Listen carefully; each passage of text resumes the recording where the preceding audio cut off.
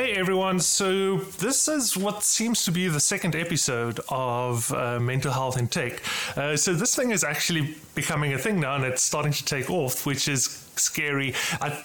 Not to go on to too much of a tangent, but I actually thought I wanted to share this today, and I think there's a lot of overlap, is I spoke to someone this week and they said they started going to therapy, and unfortunately they realized that it works. Because now it means I have to go back.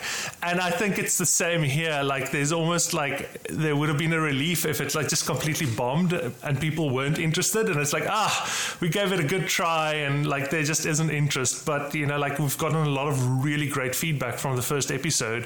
It seems like now we have to do this thing, which isn't fun, but here we are. So, as last time, I am joined by Skalk Neetling. I'll maybe just introduce myself super quickly, and then I'll allow him to introduce himself. And then we are also joined by Liesel, who's going to speak quite a bit about kind of the mental health side of hiring and working like with people in terms of operations of a company and so forth. So actually on LinkedIn, I almost want to say put a link or whatever you do on LinkedIn, put a message where I said we're super interested in hearing a bit more about kind of the legal side of things and kind of the actual internal organizational side of things in terms of how mental health is dealt with and so forth.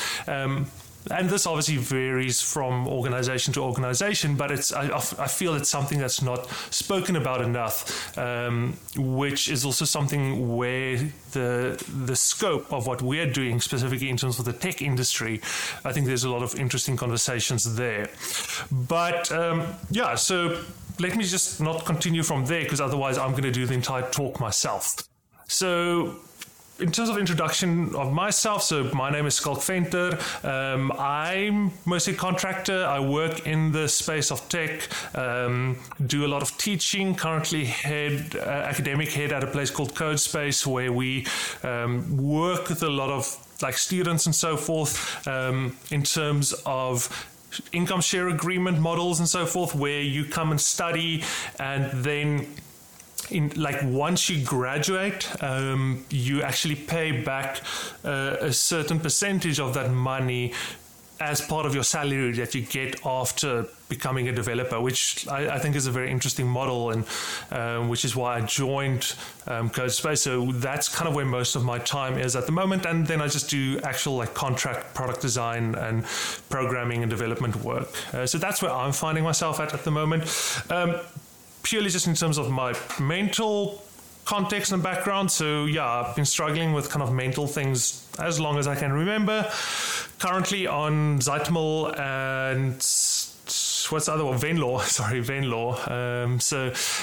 I think last time I neglected to mention that. And I think it's important to bring that to the conversation because I think not only does mental health itself need to be destigmatized, but I also think there's a massive stigma even within the mental health community around medication. So I maybe want to just put that out there and kind of own that. Skalk Neetling, I'm happy for you to kind of do a bit of an overview of who you are and why you are even here. Yeah, thanks, Skalk. And I do agree on that last topic about the medicine. I think we're getting to a better point when it comes to asking and accepting help.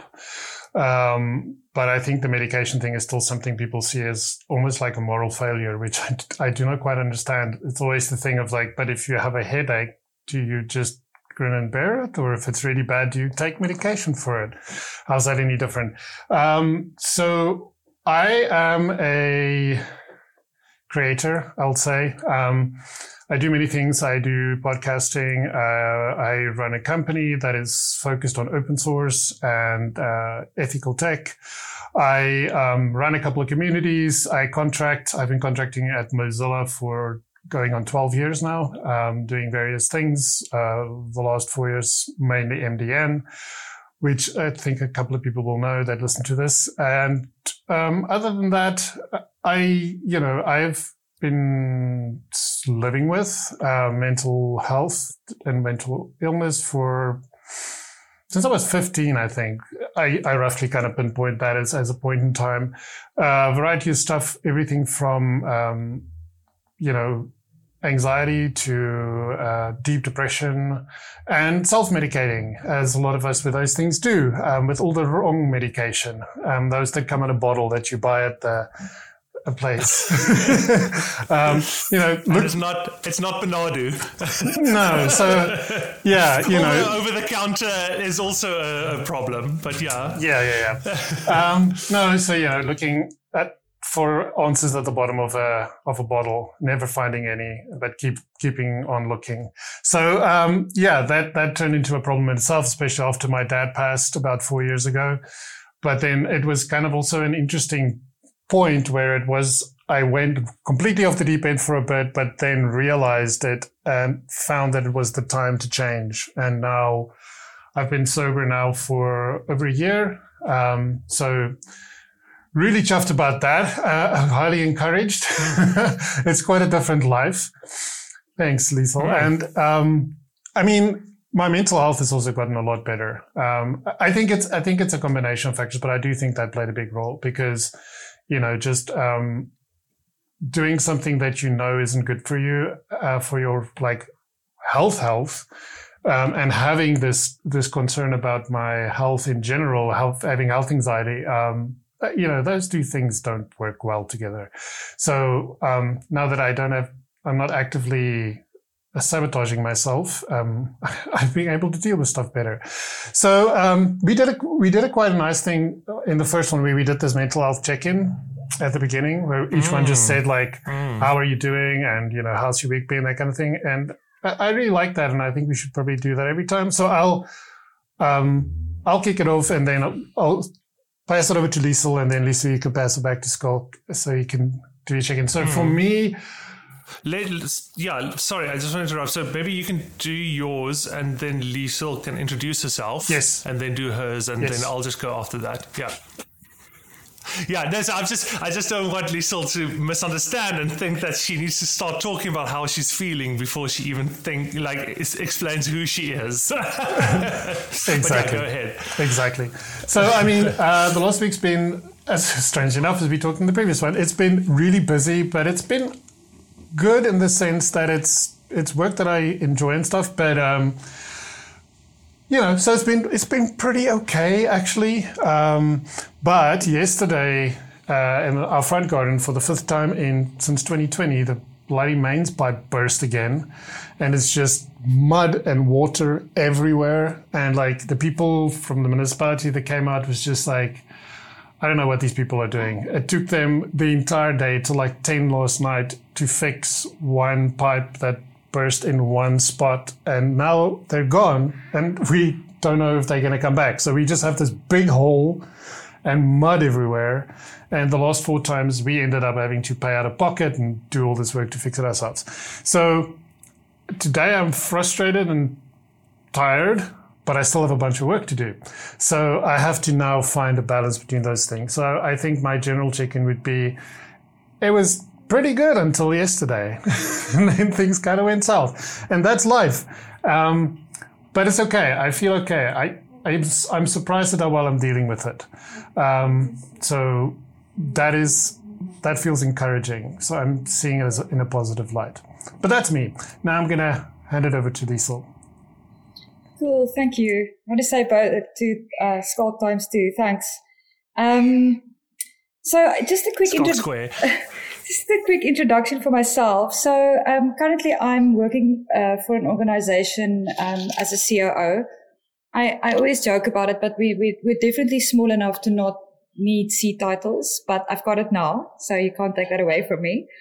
But the people, because we're smaller, sort of the chief people function then also sits under the role that I have in the organization.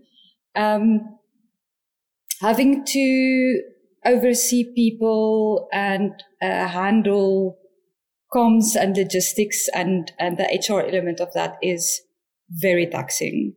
It is probably 60% of the whole job. But regardless, I enjoy it a lot. I think the people angle of it is what I enjoy the most. I've been in the tech industry for 15 years or so, perhaps a little bit longer, but if it's longer, I don't want to know. And yeah, I mean, that's tech. It's also always challenging. I've never seen it not be challenging, because the speed at which the technologies, the tools, the software we use, it is just ever changing. I mean, it's the fastest moving in the world, probably. So even if you look at how technology companies are driving the way that other organizations work, the concept of going from a cubicle to what they call it, open floor. I can't even remember what that was called. Open plan. They did it, and then the whole world followed, and then people went back to having their own offices, and then they went back, we've gone remote, and now we can hire across the world, and absolutely leading the way. But it's not there's not a space to sit on your laurels and see that happen. You have to keep up. So that having that agility and flexibility, and constantly reinventing your organization to stay up to speed, I think that's what makes it a stressful just stressful circumstances to work under in the first place. And then, while we are divulging medications openly, I was on Muzak for a great many years, on quite a high dose of.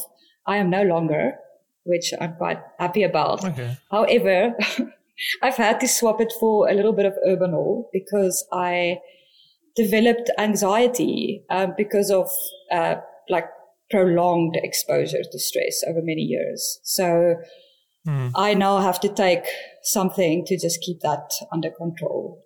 And then as far as my health check goes, we're kind of sitting on a possible organizational pivot, which is really exciting, but also very scary. I'm overworked. I'm tired. I'm frustrated. I'm almost also because I always aim the highest I can possibly aim. I'm also a little bit I live in a little space of disappointment.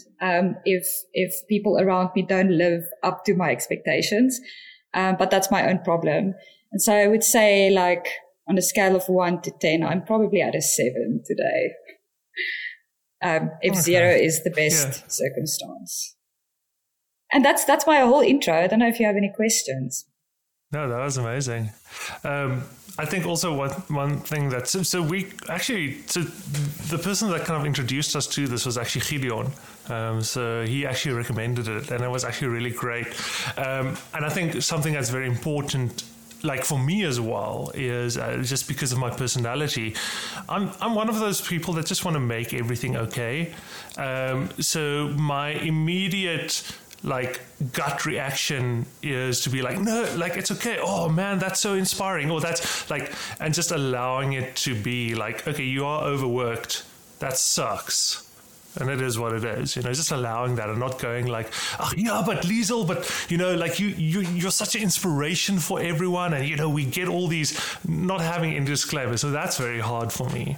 So from my own side, I had since the last time we spoke, I had a very tough time. I think I gave myself carbon monoxide poisoning by accident. Just because of where the generator is placed, and my office, we have a weird setup where the garage is actually higher than my office, but my office is next to the garage, but it's actually you go downstairs to get to my office, and some reason the garage door shutting from I don't know whether it was the wind or whatever, and because I was recording videos and my daughter was going mad outside, I closed all the windows and doors and whatever, and I think I gave myself carbon monoxide poisoning, and the only reason why I think that is because I initially thought I had the flu, and then the next day I was just fine, and it's as if nothing happened. So I don't think it was the flu, unless it was a one-day flu. And also, it's unlike anything I've experienced. So I started getting like a fever, not a fever, but I don't know what the English would be, koue koors, like very cold and shivering and whatever. And so I was like, oh man, I'm getting the flu and whatever. And I went to bed and I woke up in the middle of the night and I was just like in so much pain, and I felt like I was dying, and literally like the entire the bed was just like soaked from like sweat. And I'm not even ashamed to say, like, I was like literally crying because I thought I was going to die. I went to just get in the shower and I was like, yo, and so that was not fun. But one thing that kind of like stuck with me, that kind of still has me a bit rattled from that whole experience, is so obviously after that I kind of read up a bit about it, and like, so I wasn't like in any like actual real danger, because like most people, when it gets bad enough, they start like vomiting and whatever, and they just remove themselves out of whatever is causing the situation and whatever. So most people that die from it are people that kind of like get drunk and they kind of pass out or whatever, and then, you know, they kind of get carbon monoxide poisoning. So, but like that feeling of feeling like I'm dying, like just my whole body aching and whatever, I think that rattled me a lot, because at one point I was literally thinking like, man, this is how I'm going, you know, this is it. And like I just felt so alone. And I think that experience really rattled me, like just that feeling of helplessness, and there's nothing my wife can do, there's nothing anyone can do. Like, this is where I'm now, and like I'm feeling this, and and there's no way to fix it. I think that kind of rattled me a bit, and I'm still a bit like not great from that. So, but much better now. But like in that moment, it really sucked.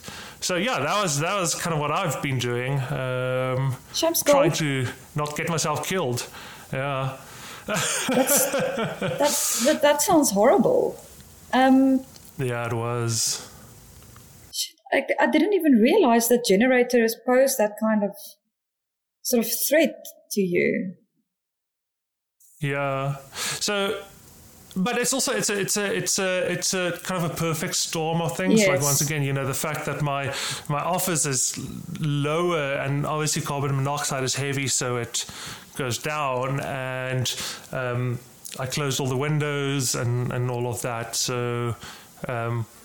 Yeah, but it's actually, yeah, like I think someone told me, like, it's one of those things where most people don't actually realize how dangerous like carbon monoxide is. And they're just like, you know, running generators in the garage or whatever. But yeah, I learned my lesson the hard way. Now I'm like overcompensating. Now I'm like, you know, screw all the neighbors. They have to listen to my generator now. I'm just leaving that door wide open. Yeah. But yeah, so mentally, like a week after that or whatever, I was really like having a hard time mentally. I'm much better now, but it's like almost like there's this little thing in the back of my head still that's kind of like still a bit rattled by that I kind of try not think about it. But yeah, fun times all around. Yeah. All right, but fortunately for you guys, you're not here on the Skulk Venter show, so I'm much more interested in what Liesel has to share. And so you did introduce kind of a bit in terms of IO Digital, where you work and kind of what you do there. And I just want to take a moment to just appreciate the fact that you are willing to speak openly about this, and also that IO is a place that allows you to speak openly about this. I think that is something that shouldn't be taken for granted, and I think is a massive kudos actually to an organization, because I don't want to name any organizations or whatever, but there was recently on the mental health channel on ZA Tech, someone shared an article that went about mental health and whatever, that was published by an organization, effectively, Mental Health Matters, and all of that is true, and like it was a really good article. But one of the things that they noted when they shared the article is that they did feel that it placed disproportional responsibility on the individual itself. Like, here are some things that you can do to help with mental health, like exercise, meditate, and talking about like the tech industry is like a high demand, stressful environment or whatever. But yeah, like I don't want to talk about it too much because I think it's a great article and I highly recommend it, and it has like some really great stuff in it. But like, I think it also shows that there's this entire side of mental health in the tech industry that people are just ignoring as if it doesn't exist, for obvious reasons, because you don't want to burn bridges. You don't want to be like, these organizations where people have to come in on Saturdays or whatever. Screw those guys, and then you need to apply at one of those places one day for a job or whatever. So I want to kind of just like deliberately say that thanks for actually yourself and IO as an organization for being open about this and being like, this is complex and we're willing to talk about it. We're not going to pretend as if it doesn't exist, because this conversation needs to be had. Yeah. Yeah, no, yesterday when I was doing a little bit of preparation, I kind of started writing things out. I'm a visual person, and I use Miro, but I use my notebook before I go to Miro. And I was writing it out, and then there was a sort of like almost like a little bit of a framework that stood out to me in terms of implementing these things in an organization. And so I highlighted them, and I might actually start with that because I think it raises a few things that actually make this hard in organizations. So for me, the first sort of heading is education, right? So if you've got a company that's built, such as ours, that really works in a team structure, it's not departments, it's teams. You would want at least the leaders of those teams, like a lead developer, or it could be with a designer as well, and then a project manager, to just from a people perspective understand things that could either trigger a person or something that could stand out about the person. So we did this little check-in, this little health check-in today. I know for a fact that one of our sort of Scrum teams, when they do their morning stand-up, they throw a score out there and they say where they're at. And immediately at the beginning of the workday, you already know where your teammates are at. And like, can you support them? How can you support them? But then also, I feel like mental illnesses, there are certain things, like if something is coming up with the person, if you know a little bit, you can tell. And you'd be able to spot in your team where somebody is having a hard time. So just a light. We can't all be medical professionals. I forgot to put my disclaimer in there. I can only talk from my own experiences. I am not. We should actually do that at the beginning as well, Skulk. Like, last thing I want is for people being like, they told me on this podcast that I should follow my dreams and quit my job, and I'm like, no. And look now, I speak from experience, but not from a medical perspective. But I think because I've had so many experiences with different things, there's a lot I can tell, because I'm quite good at building mental models, so I can pick up on these things. But not everybody has that skill. So just doing some basic level of education with your teams on that. The other heading for me is investment, and that is but mental illness in the workplace is for me, it's not a one-way street, it's a two-way street.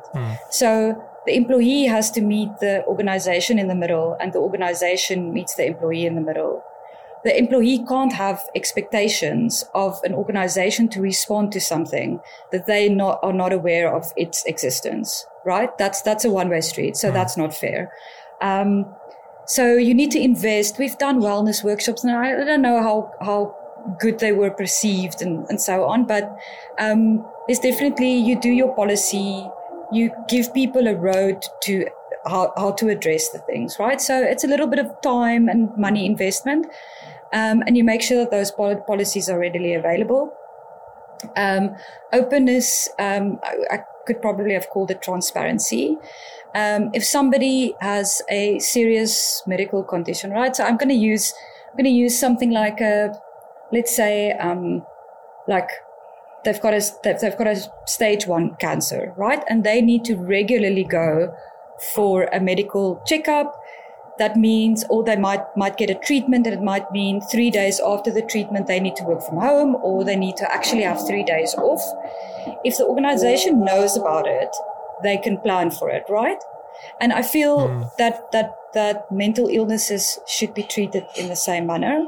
So tell your organization and tell them what you require and what you need so that they can be prepared.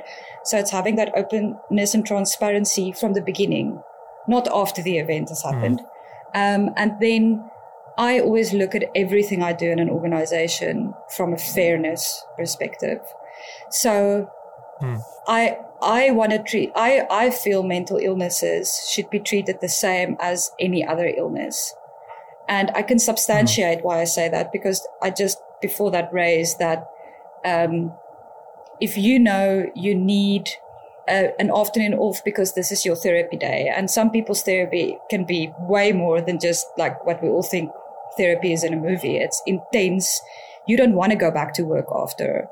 It depends on what the treatment is, right? So you can ask for that day off or that afternoon off or whatever, or you can say, okay, say you have a bipolar disorder, an episode can come out of the blue, right?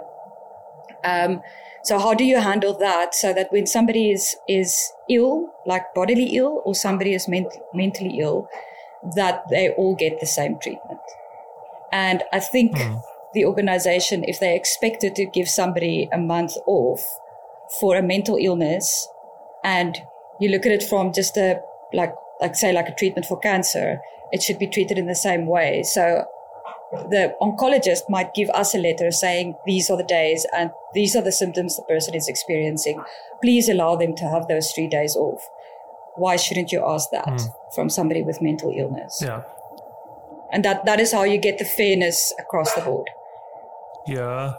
So, and this is what I appreciate, is I appreciate the openness and the sincerity with which you also speak about it, I think it's very easy to disguise it in fluffy, flowery language in terms of we support you to be the best you can be and whatever, but there are realities, and I think even within because I'm trying to think of what would be the most supportive environment that you could be in would be a support group. Okay, so in general, a support group is meant to be a non-judgmental safe space that you can be in. And I've definitely, because I've kind of co-run support groups in the past, I've definitely been in places where we had to tell people you are no longer allowed to come. Because there's an agreement in terms of a baseline behavior. And unfortunately, it's nothing personally against you.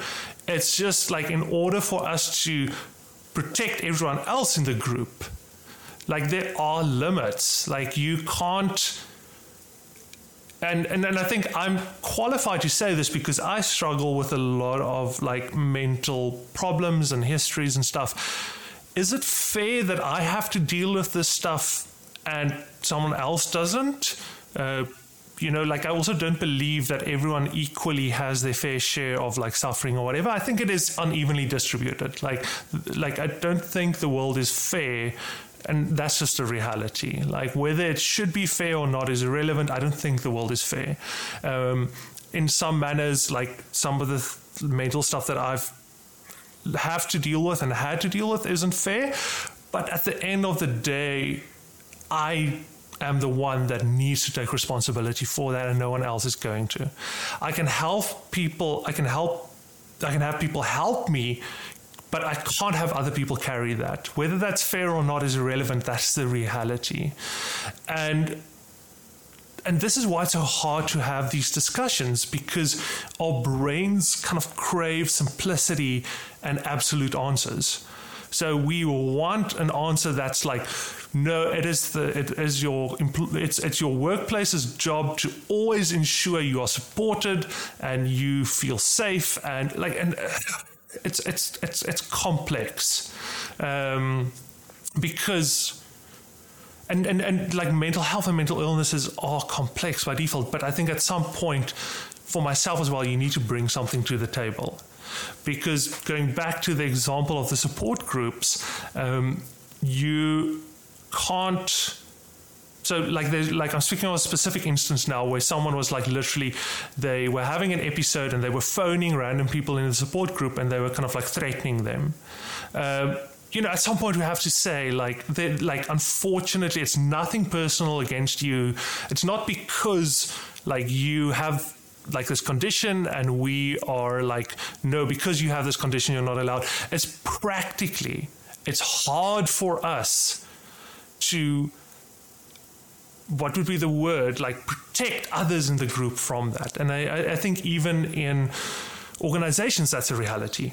And it might not be something as straightforward as, hey, you are literally sending death threats to your coworkers, but it might be something as simple as, Liesel mentioned, let's say you have a oncology appointment or whatever, if we were to use that metaphor. It might be something as simple as, I have a mental breakdown and I'm going to go home. I can't deal with this. I'm not going to answer any calls. I'm not going to answer any emails. At some point, that is going to become someone else's problem if you just disappear. And that, for all you know, that person might also be having mental struggles. They might also be going through a hard time. And that isn't fair. So I think my own history with this as well, I think sometimes there's a temptation to look at it through a very individualized manner, where it's the company doesn't care about me, and they're screwing me over.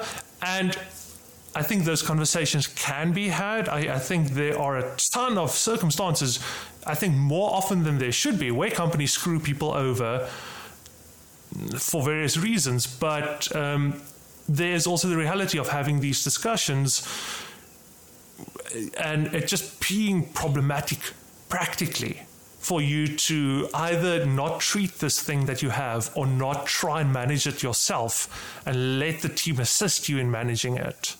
Those are hard conversations. Yeah. Skalk, I totally hear you, because I think it feels like there's a lot of blame going around for organizations. Yeah. And then the person's treatment of the situation wasn't correct. So I mean, I've seen, and the other thing that people have to understand, and why, I even wrote this down because it's so important. I speak from a tech company perspective. We manage people's companies' infrastructure. We sit with their code in our code repos. Our IP, not our clients' IP, is stuff that needs to be protected. Now a person has an episode and they disappear and we can't locate their computer and we can't contact them. At that moment, they have put the organization in huge risk. And, my job is to de-risk the organization. So that's a big problem for me. I'm like a dog, that the jaws have clamped. I cannot leave that situation until I know that the person is safe, our equipment is safe, our customers' data and our clients' IP is in a safe space, right? And I've had circumstances where I haven't spoken to the person in 2 weeks, so I know nothing. There's no information being sent through to us as an organization. And I think I used this when I answered you on LinkedIn, is it also has a monetary effect on us because I immediately need to replace that resource on the team. So now I've got a resourcing issue without knowing when the person is going to be back. Then the expectation of the organization is to have open arms and welcome the person back, because our approach is support kindness first, and then we deal with the HR. But we start with that. But how far does a person expect an organization to go if you look at how it was handled in the first place, right? Surely the support, the people around this person knows that he has a very specific mental illness. It has great repercussions. It can come on quite fast. So your support group, your brothers, sisters, your mom, dad, partner, wife, whomever, they need to know what to do in those circumstances, right? So at that point, they also need to step in and give the organization information so that we can take the necessary steps. Should we take quite a hard stance on that, we'd be almost thrown under the bus, and it would be the organization that gets hurt through that, because people are so outspoken. So it would be framed in a way that the organization is the wrong party, whereas actually from the get-go the situation was handled poorly. And that's why I'm saying people just, if you have that openness and that transparency, and people knowing that they can say something is coming on or something is happening, and then we take the necessary steps and we should secure everything we should secure. That's one way. If you as an organization don't have an opportunity to step in and help navigate the system, how far should it go? Yeah. And I think also, and I'm curious to hear Skalk Netling's take on this, but maybe just quickly before that, I think it's also worth adding that for myself as well, I have been in situations where I have gone beyond what is reasonable in terms of making provision for people, protecting people from the implications of not showing up for work or whatever. And to this date, that has never ended well. It has never ended well for either party. And I every time I've done that, I've regretted that as a manager. And it's tough. And I think also a distinction needs to be made in terms of, even if so, we can go all the way up to, taking this all the way back to, the current day capitalist model. And I can speak a lot to that, I do, for fear of, it's not that I'm I don't want to offend people or whatever, I actually think the current economic system is highly dysfunctional. And I think as a person that struggles with mental health issues, you get a front row seat to that. But that being said, this is the sports field at the moment.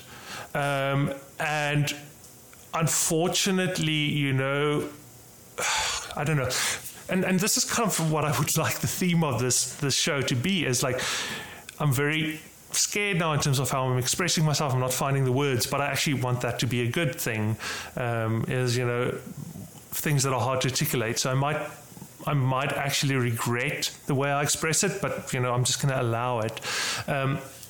I think the reality is all of us, are just trying to survive.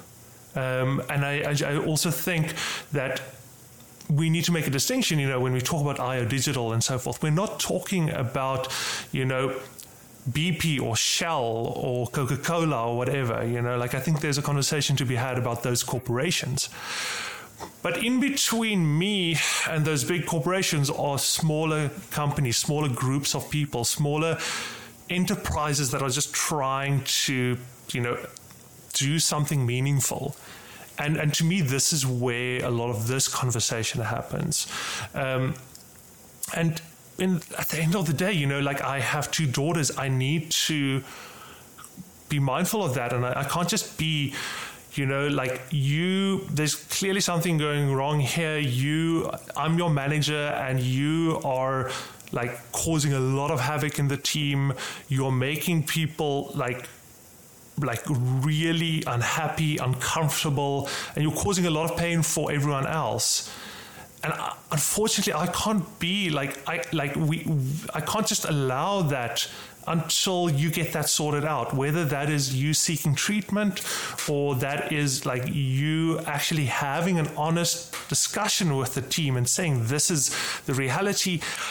What can I do from my side and what can you guys do from your side? And if we can't reach an agreement in terms of where that should meet, then unfortunately, like this isn't a good fit. And I think from my side as well, I see this play out quite a lot of students as well, because of like I'm mostly in the world of academia.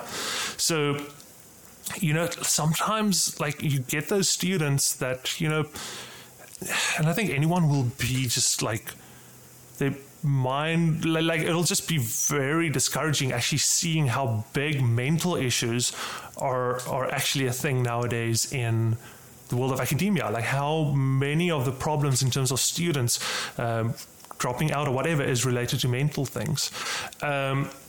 But like, there's also a point where you're like, listen, I can help you. I can push you through. We can like take you through the program, ensure you graduate no matter what. But the question is, what then? If it took all this power just to get you to graduate, are you actually like, where do you go from there? Like what type of jobs are you going to apply for? How are you going to make it as part of a team?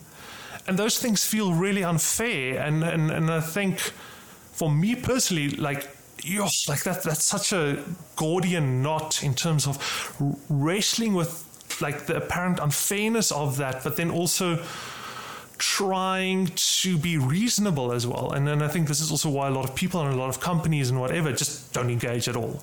They're just like, we support our employees, we have pizza days, we go and share our feelings, and, we have meditation retreats at the company, and they don't talk about like the on the ground realities of mental health and mental illness. I 100% get that, because even as I'm saying some of these things, I start thinking like, shit, man, like, sorry, I don't know if I'm allowed to swear on this podcast. Am I kind of painting a picture of myself here now that I'm going to be scared, like that I'm going to regret and be like, I regret putting that perception of myself out there. But yeah, Skalk, I'm curious to hear your thoughts on this as well, because I know you've also been in positions where you try to support people in teams where it didn't necessarily go that well. Yeah, I mean, there's a lot here. Let me think where to start. Okay, so I think you bring up something really important, Liesel, and I can highlight quite a recent event in which that didn't play out well, and it's exactly for the reasons that you highlighted. And I think, so what I'm referring to is the fact that somebody disappears and you don't know, like, where's the code you've done? Where's the laptop? Do we need to start off from scratch? What are these things? If that isn't something that's thought through in the beginning, then you have to react in the moment. And that's not going to work out well for anybody. Somebody's going to lose, or everybody's going to lose potentially in this whole thing. So thinking about this up front and having a plan in place, even if that means, like you said, you have to involve family of the person, of everybody on the team, to say, in this scenario, this is what we expect from us, and this is the support we can offer from our side. The meeting in the middle, I think that's important, because you can talk to this from one perspective where somebody has a mental break and they just like don't show up and you can't get in contact with them. But somebody could drive back home this afternoon and be in a horrible car crash and be in a coma. And that's exactly the same thing. Like, there needs to be some kind of process that says, for example, one of the things that we had in a previous client that I was is at the end of your day, ensure that everything you've done is pushed to GitHub. Even if it's work in progress, and that was before draft pull request, stick a WIP label on it, but push it up. Just, it's one of these things that always sucks to think about. It's like thinking about your will and thinking about a funeral plan and stuff like that. Like, I don't want to think about that stuff. Death is one of the things that scares me, and it's not being dead. It's the last, let's say, week. Like, what is that going to be like? It's such an unknown that my brain doesn't know how to deal with it. And so it just tries to protect me from it. And it's not doing a great job because it's just stirring up anxiety in me. So, all of those things, you have to think about it, but you kind of don't. But if you can push through it once and define what it is, then you kind of don't have to think about it again, because now the policies and the processes are in place. So okay, cool, I'm done for the day. Push up to get up, now I can go. If I end up feeling really bad and I end up in the hospital, I have a car accident, or I just have a mental health episode and I just cannot work tomorrow, it's fine. My code is there. Everybody knows where everything is. They have a direct line to, let's say, my partner or to my father or mother, depending on what the situation is, so that they can inform them of what the situation is. Because, we just went through that at one of my clients where somebody just fell ill seemingly overnight, which happens. I'm not saying the person's lying at all. And then the second day they were feeling worse. And then they kind of they disappeared from the map, and they started with a part of a project, and now everybody's scrambling around like, we need to get this done on time. Where's the code? We don't know where the code is. Can't get hold of the person because we distribute it. So, one person in the UK, the other one's in the US, the other one's in Europe. So it's not like you can just walk down the street and say, hey, let me just quickly help you push your code up or something. So I think having those processes and thinking about the hard thing, and kind of not drawing a line in the sand, but saying like, this is what is expected, so that we're all safe. And so that if something happens to you, you don't have to have that worry about, I didn't push my code, crap, and I can't get to my laptop, whatever the case may be. I think that helps everybody in that scenario. The other thing that's important is what you mentioned, Liesel, again, is that mental illness. And it's always so weird. I struggle to say those two words next to each other, mental illness. I always go to mental health. And it's because of, again, the stigma. If you say mental illness, people equate that with, people coming with suits and putting you in a straitjacket and throwing you in a padded room. So immediately when I say mental illness, my brain goes to, no, that's not what I mean. I just mean like, mental illness, being sad. Yeah, or having a lot of stress or anxiety or whatever the case. It doesn't necessarily mean you're insane. Not the same thing. Different. It's a spectrum, like we say now. So I think that is important to say that mental illness and physical illness, same thing. Same thing. It's just two different terms that we're referring to different parts of the human body, but it's an illness is what it boils down to. The reason I say that it's important to treat it that way is because way back, like this is like 12 years ago, I had to go for an operation, not a big operation, but decent size. And so I had to take time off work. The thing is, I live in like the northern side of Pretoria. And I was working in Midrand. So that's a drive in traffic and stuff like that. And the nature of the operation made it so I couldn't drive myself. So I was off for roughly a week and 3 or 4 days. And then I went for a checkup with the surgeon, and he said, you know what? I'm going to book you off for another week. I don't think you're ready yet. And so I let them know about it. And then when I got back, everything seemed fine. Then the performance review came around, and they were like, well, we had this conversation, and honestly, we think you took off way too much time after your operation. So, no bonus for you, also no increase for you for the next year. And I was like, wait, what?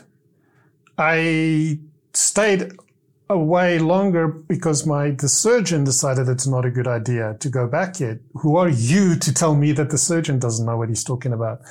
And so that caused a very uncomfortable situation. It's the reason I essentially left the company. But if that is how they treat a physical illness, I'm pretty sure if that was mental, I would have been fired on the spot. I wouldn't even have come back from that. And so I think a lot of times people mask and people pretend to be okay because they honestly fear for their job if they are open about it and say, you know what, sometimes I just can't focus. I just can't work because my mind is just all over the place. Maybe I have ADHD and I couldn't get my medication. There was that time where Adderall was, you almost couldn't get it in the United States. And some people, when they don't have their medication, like, they can't focus. Would people feel comfortable saying that? I mean, we find it hard to say the medications that we use. By the way, I haven't mentioned mine, so I'll mention them in a sec. But yeah, I think those are some of the critical things that is not being talked about. And if it's not going to get any better. And then the last thing that I wanted to mention is, just like people who have to go for cancer treatment or who have heart failure and therefore, have an extended period of time they're off work. What Scott mentioned is our economic system is not set up to support these people. It's like, pony up and get to work or you're not going to be able to pay your house and you're going to lose your house and you and your family's going to end up on the streets. And then you end up doing irresponsible things because you don't want to lose your job. And this should be treated exactly the same for mental things. If you are going through a period of where it's just impossible and you need to have therapy 3 times a day and you have to be off work for a month, there needs to be things in place that support you financially so that the company can, first of all, backfill your position for a period of time, but you can also take the time you need to get to a place where you can return as a productive member of the team. And that's also not in place. And I think AI and this whole mess that surrounds it is highlighting this. And I'm not sure if people see this because there's so many people that are fearful of their jobs because people are telling them, a lot of this is bullshit, by the way, but your job is in jeopardy. You better start thinking of doing something else because 3 months from now, you're going to be without a job.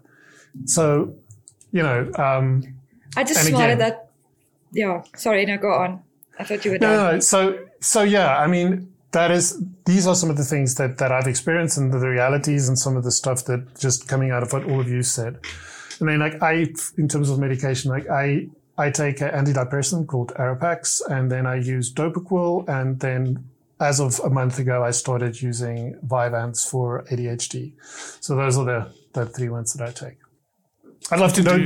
We can do medication bingo. Yeah. So yeah, that was a lot. So I'd love to hear both of your thoughts on all the things that I just mentioned. Yeah. Liesel, you probably have a ton to talk about, but I also just want us to be cognizant of time because I think last time we also realized that the big problem with discussing mental health stuff isn't that there isn't enough to say.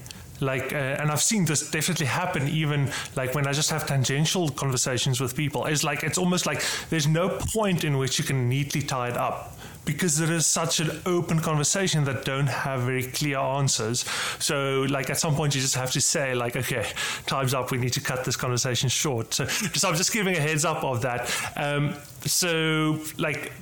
I would also like if you can maybe, after your response now, also talk a bit about when do you share this? Because I'm not convinced that saying in the interviewing process, oh yeah, by the way, guys, every 3 months I just black out and I can't remember what I'm doing and I have a mental episode and I wake up naked in the street somewhere, you're okay, what's the other candidates like? That's obviously just for comedic effect, but you get the point. When do you actually surface this, or do you think you should surface this at the very first instance? Because there are realities in terms of the hiring process and so forth.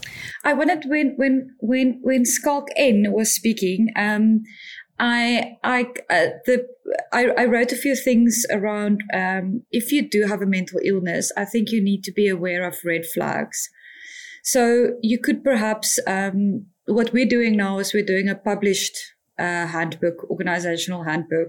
So if the company has that, and there is and I also wanted to say, Skalk, I'm also very careful when I use the word mental illness. They say you shouldn't say mental illness, you should say mental illnesses, which is a bit of a broader term.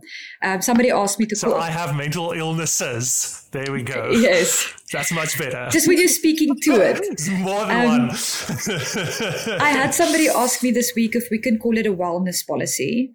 I don't know, because the wellness, I'm not really, wellness speaks to yoga and diet for me. So I'm not 100% sure. I'll take it into consideration. So perhaps if they can make their handbook available to you so that you can see if there's a published policy on it. I think if they're not saying anything about it and you are a person who suffers with mental illnesses or a mental illness, I wouldn't feel weird if somebody asked me about that before. But that's just me personally, because I would want to know as early as possible into the process.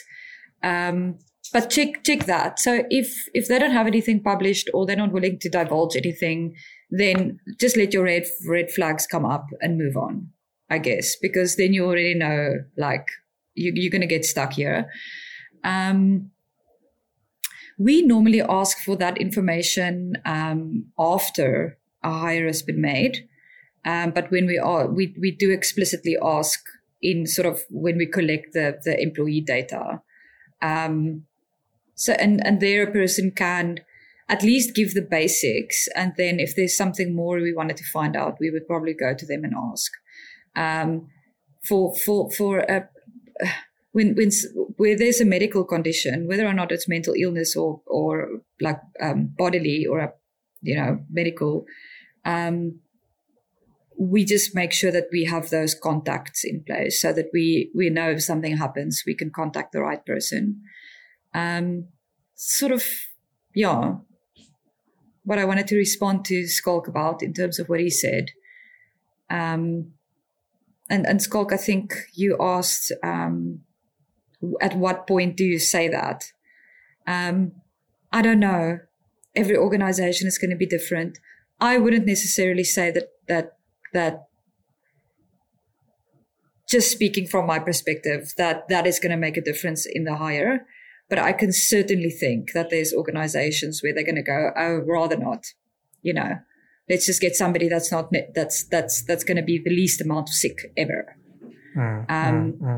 I think South Africa's labor laws allows for quite a bit. You have 36 days in a 3-year cycle in terms of sick leave, and you realistically can use your 36 days in year 1. It just means that in year 2 and year 3, if you have another 36 days, that's going to start legally, that's going to start eating away at your annual leave, or you're going to have to take your leave unpaid. But 36 days to me is not an insignificant amount of days in 3 years. Is it enough? I don't know, but our labor laws are certainly not too bad in terms of that. It's just my feeling around it. Yeah, I think the number of days is okay, but I think it's the bigger problem, and that's not for a individual corporation to solve. But I think the larger problem is the one that I hinted at, where it's society isn't set up to support people that go through life's traumas. Because it might be that you're having a particularly bad year, not even just from a mental illness perspective, but from stuff happening to people around you that you love and care about. And you might need those 36 days. Like Gideon, for example, that we spoke to before, I'm pretty confident he could have easily used up 36 days in a year when his wife, was diagnosed with cancer. So, and then, year 2 and 3, what if in year 3 she relapses, which happens, what is he to do then? Now he sits with having to deal with the fact that his wife might pass away and he needs to take unpaid leave, you're not going to do that. You're going to try and juggle all the balls at the same time and probably burn yourself out. And now you have 3 problems. So, and so it's the thing that Schalk spoke to, where the capitalist system is set up in a way where there's no room for this. I mean, for the longest time, if you were a woman, they would ask you if you're thinking about having children soon. And that would be like saying you have a mental illness. They will not hire you if you say yes. Because they're thinking, oh, so in 3 years, we're going to have to give you 3 months off. No. And then you're going to have a kid. Now you're going to have all kinds of stuff that you have to do, and it's going to influence how productive you are. We'll pass. So women would literally say, no, I'm not thinking about it, even if you are, which is. Meanwhile, they don't know because we can do it all. You just say. No, I was for a significant amount of years a single mother, and I worked a full day. And I'm sorry, but it's totally doable. Yeah. Yep. Yeah. So sorry, I jumped into this conversation like at a strange point because I went to the loo quickly. Like a man can only hold for so long. But like so and this is where it gets difficult, and I want. I want kind of the whole premise of these conversations to be about the difficult, scary stuff. So whenever, for myself, I need to remind myself mentally that when we get to this, it's not, I shouldn't be like, oh, let's pull it back a bit. Like let's sit with that. And like, to me, the paradox there is like, Liesel, how do we celebrate that? How do we say, like, that is amazing. That's a phenomenal feat. It speaks to how strong you are as an actual human. But also not shame people who are not able to do that. Not be like, okay, you're a single mother, but there's all these other single mothers who've been able to like pull it together, and so that, how do we have that conversation? Because there's a slippery slope there, where eventually that conversation ends up at a point where it's like, okay, why isn't everyone just like Arnold Schwarzenegger? Like he can like do all of this stuff, and like, what's wrong with you? So like, and this is where it gets hard. And like, I also think like it's so hard for me to have conversations, bring in even the economic model, like that we as a society operate on, into these conversations, because like I partake in that model, but I also understand it's very problematic. But I don't think saying that, capitalism, schmapitalism, sucks, burn it down, like just saying that I think there's a lot to unpack there, and like a lot of valid things. But I also think at some point that's not an excuse to not engage with the reality that is the world right now. And because I think that's a bit of a cop-out, saying that it's the system that's the problem. So unfortunately, everything sucks, and I'm not going to actually do anything meaningful. And you guys are going to get screwed over, and it's just the system that sucks. I don't know. It might be. I think, like, you can say maybe I'm misguided, but I do think at the very least, like, can we not just make things, however that story needs to play out in my lifetime or in my daughter's lifetime, whatever happens there, because it's definitely not sustainable. So whether we like burn the planet to cinder before then or whatever, like however that plays out, let me just focus on the reality that is the little space in which I operate, and how can I make things more reasonable? How can, at the very least, so I don't know, like, it's hard conversations. Yeah, I hear you. I can't make anybody think differently about it. You can try and influence thinking. I cannot change how other organizations choose to run their organizations. I certainly cannot take on big corporations. Yeah. I'm not trained to take on anything legal or how a country decides to write the laws, right? What I can do is I can control the part that I play in it. So there are insurances that you can take out for yourself. So when an illness renders you into a position where you cannot earn an income, or your organization, you can still have a conversation with your organization and say, I'm not going to be able to work for 3 months. And your organization might say, well, we can financially carry you for 1.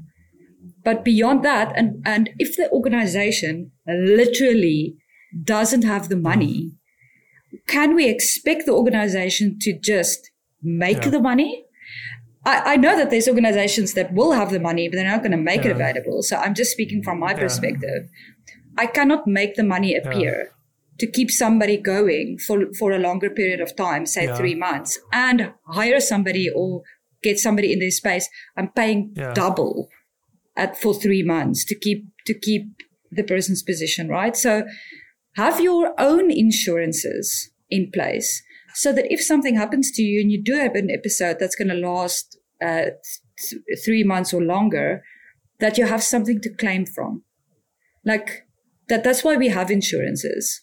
So I would recommend that just to anybody, have those things in place. Maybe for certain illnesses, they make you pay a little bit more, but I also can't change how insurance companies view these things.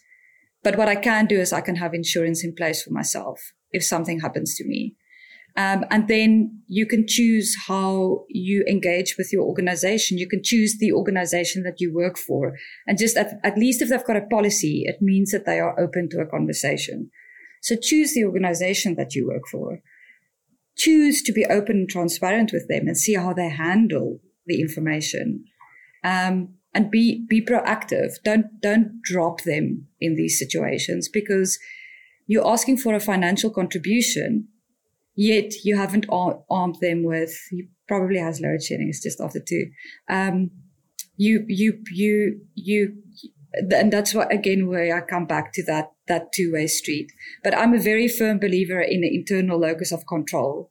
So whatever you as a person can control, that is, or for me, that's my safe space. So if I can have all those things in line, then I'm not as fluctuated with like how things go. I don't know if that makes sense. But you can sort of keep things as stable as possible, and it might go a little that way and might go a little that way. But if you have your stuff under control and ready and set up, and if you have medication, you take it when you should be taking it, you go for your regular checkups. That's how you keep the system stable, right?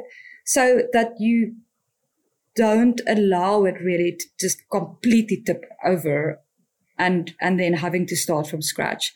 So that's kind of how I see it, but I'm not 100% convinced that we're somehow just going to change how people see these things. I surely we can influence it, and people can drive it and almost force it forward. But there is this reality that you can't get away from, is that it's just at this point, that is how it's built. So maybe the newer organizations coming in and the smaller organizations certainly are the ones leading the way with that. But institutional companies who's been in existence for 150 years, I don't know. I don't know how. Yeah, no, for sure. I mean, how that is going to play out. Yeah, large ships turn slowly. So, but the thing is, absolutely. But I do think that, there's some. So first of all, when I was referring to I'm sure there's still companies that do that, where they ask you about, as a woman, are you thinking about having children, that kind of thing, and saying the answer to that question can be as detrimental to you getting the job as saying you have a mental illness. What I meant by that is, you shouldn't be thinking about it in that sense. If somebody asks you that question, you shouldn't be thinking about, oh, I know what you want me to say. You want me to say no, right? And we're going to tell you no. You should be thinking, oh, they're probably asking me so they can understand what kind of affordances they should make for me. This is not a do or die question. This is we need to understand what your plans are, because you might be at the company for the next 3 years, and we need to understand that we need to plan for this. That's a very different conversation than thinking about it from if I say yes, I'm gonna not get this job. And little do they know, I can manage, but I do need a little affordance here and there. Like I might need a Friday off because I need to take my kid to sport, or I might need, as somebody with a mental illness, I might get into a situation where I need the Friday off because I just need a day off. Yes. If that is why they're asking the question, then that's a great conversation to have. But I think that I'm sure that is not why they were asking those questions. They were asking them as a flag of, we're going to sit here and talk to each other for another 15 minutes, but we already know that the answer is no. So that's kind of what I was hinting towards that. And then I don't expect a company to just carry somebody along. At some point it doesn't work.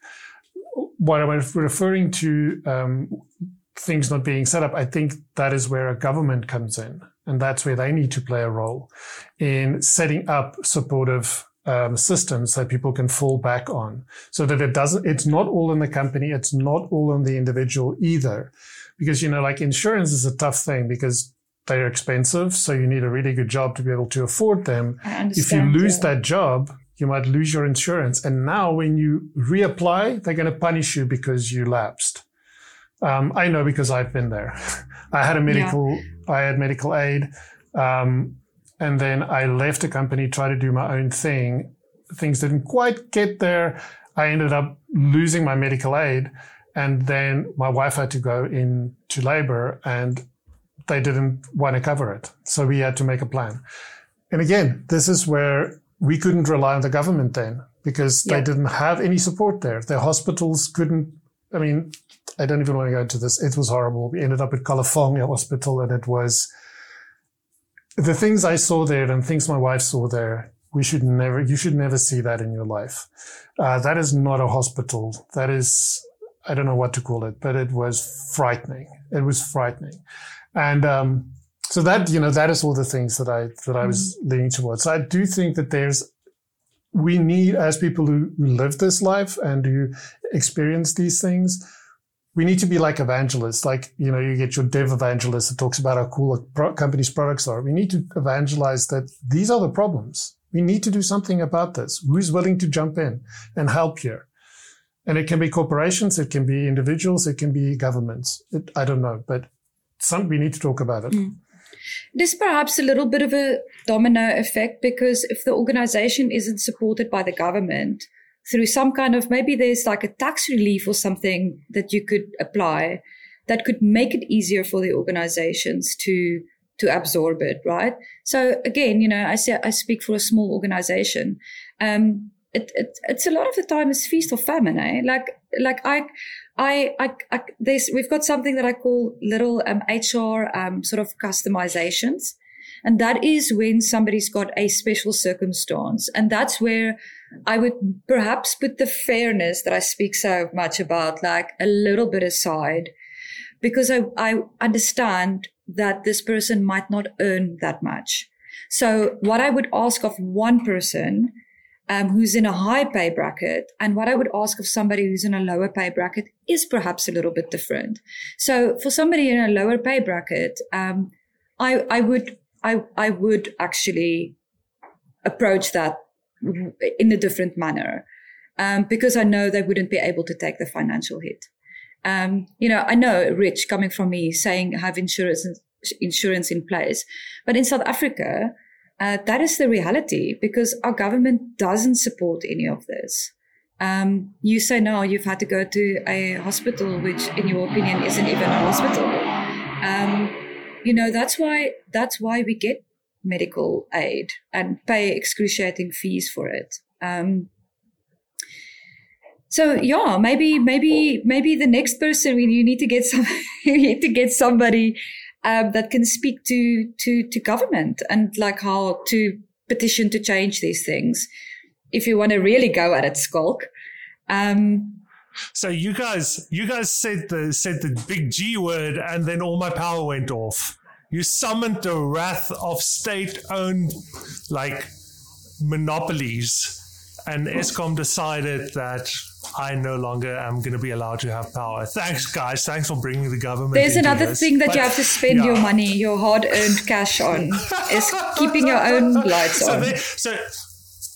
So if anyone was like, hey, there's something off here, why is Skalkventer so quiet? Like this isn't usually the case. It's because I didn't have power, so I just started up the generator now. But that's kind of if I'm understanding where you guys are at in this conversation, that's the problem, is that you have all this cascading things, and at some point it shouldn't be fair that there shouldn't be enough safety nets, that you need to decide. You need to realize that if I'm going to let this person go, I'm literally throwing them to the wolves.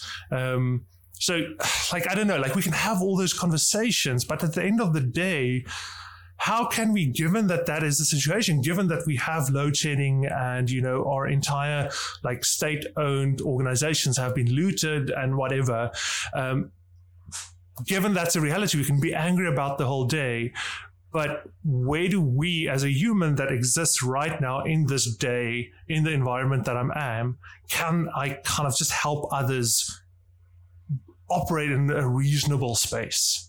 I really appreciate, so Skalk, you also know JD Botma, so I really he has the saying where he's he doesn't even want people to live, he doesn't care if people live amazing lives or fulfilling lives, he just wants everyone to live an okay life.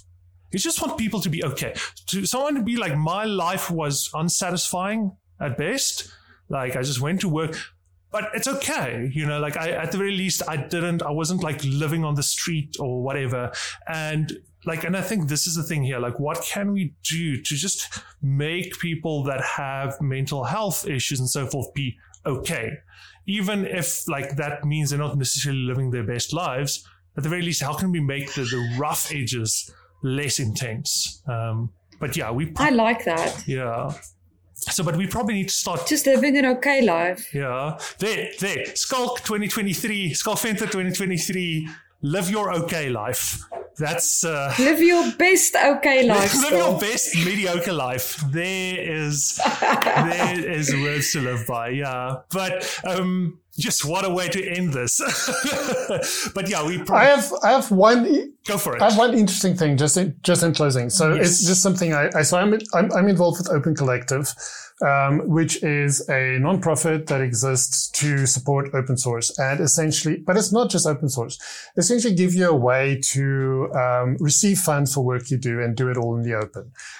They do a lot more stuff than that. There's more stuff coming. But the interesting thing that I learned there is this, there's this, I think it's in Oklahoma. No. Tulsa. The Tulsa tech community has an open collective, and everybody that wants to, that's in tech, will contribute a monthly fee to this. And when any individual member of the tech community there is going through a tough time financially, they can submit their expenses to that collective and they pay it. So that's how they, as a small little community in Tulsa, support each other. So that is something we can think about. If the government doesn't play book, the companies can't because they're being hamstrung by regulation. Maybe as a community, we can find a way of creating our own little support fund, and then it's a job to do. You need people to give time freely of them, free time to do this. And you have to be careful that people don't extort you for money. But it works. It works for them because it's in each person's benefit for this thing to be healthy. So those are the kinds of things we can kind of explore. Yeah. I'd be interested to know how they ensure that fairness. Is it through a questionnaire or? I don't know the details. I kind of just learned about them. I've invited them on another podcast I have to chat about that. So what I've found especially with a lot of open source stuff, a lot of these kind of type things, what generally works well, and I've burnt my fingers enough times to realize, okay, you can't just be this is a rainbow happy place and everyone gets to contribute. Is generally you get what you give.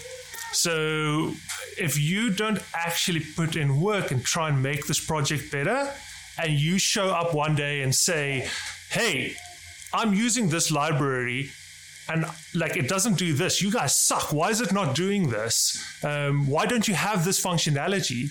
You know, like there's like you equally weigh how much, like, what would be the word? How much say someone has by how much they actually contribute. If someone who's a big contributor says, like, guys, like there's this big functionality that's missing, that's going to have a lot more weight. And I would imagine it would work in the same way, where if you're involved in the tech community, if you've kind of you've kind of been part of discussions around this thing and whatever, and you show up and say, like, listen, I have a terminal illness, whatever, I don't have enough money. That's a different conversation than someone who's like, who the hell is this guy? Just shows up and has like, hey, I need some money, guys. Generally, I would find like that is how most open source stuff are actually run. It's almost a progressive, you almost build up trust progressively. Because we also don't go, and if someone says, hey, I want to contribute to this library, be like, cool, I'm going to make you a co-admin.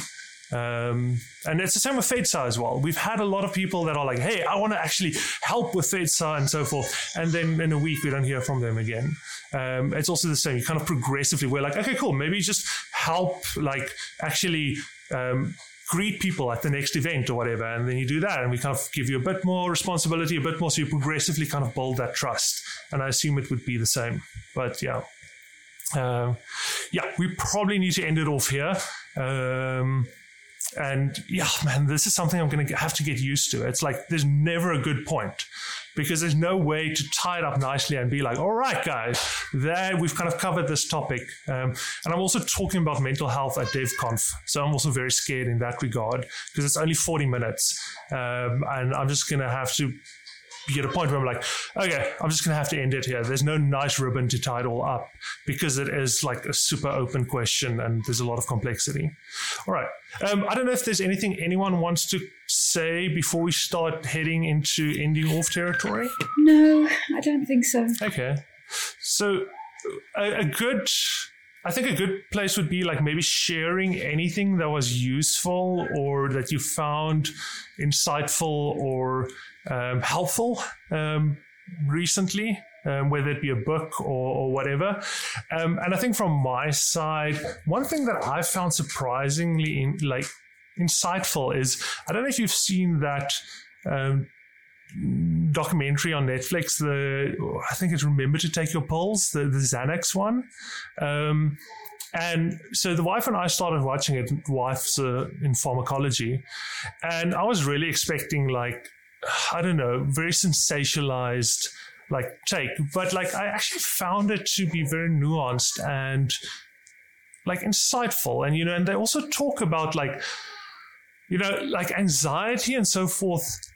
For a very long time, people were just self-medicating with alcohol.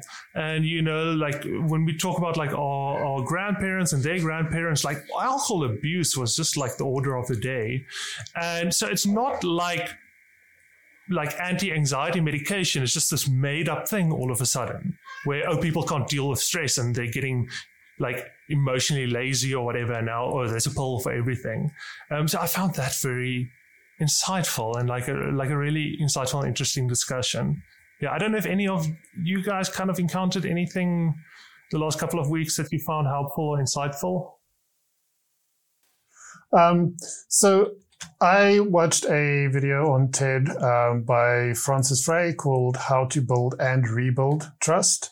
And it's a great one. It's an absolutely wonderful one. And I think we touched on that topic quite a bit today. When there's no trust, there's nothing. And there are very particular guidelines that she highlights in there. And she talks about how things at Uber went really off the rails, and how they tried to rebuild this trust internally. So that was a great conversation. And I like what she said, that if we can learn to trust one another more, we can have unprecedented human progress. And I do think that's the case. I think in a lot of cases, trust gets broken down, and then as such, it's each person for themselves, and that doesn't end well.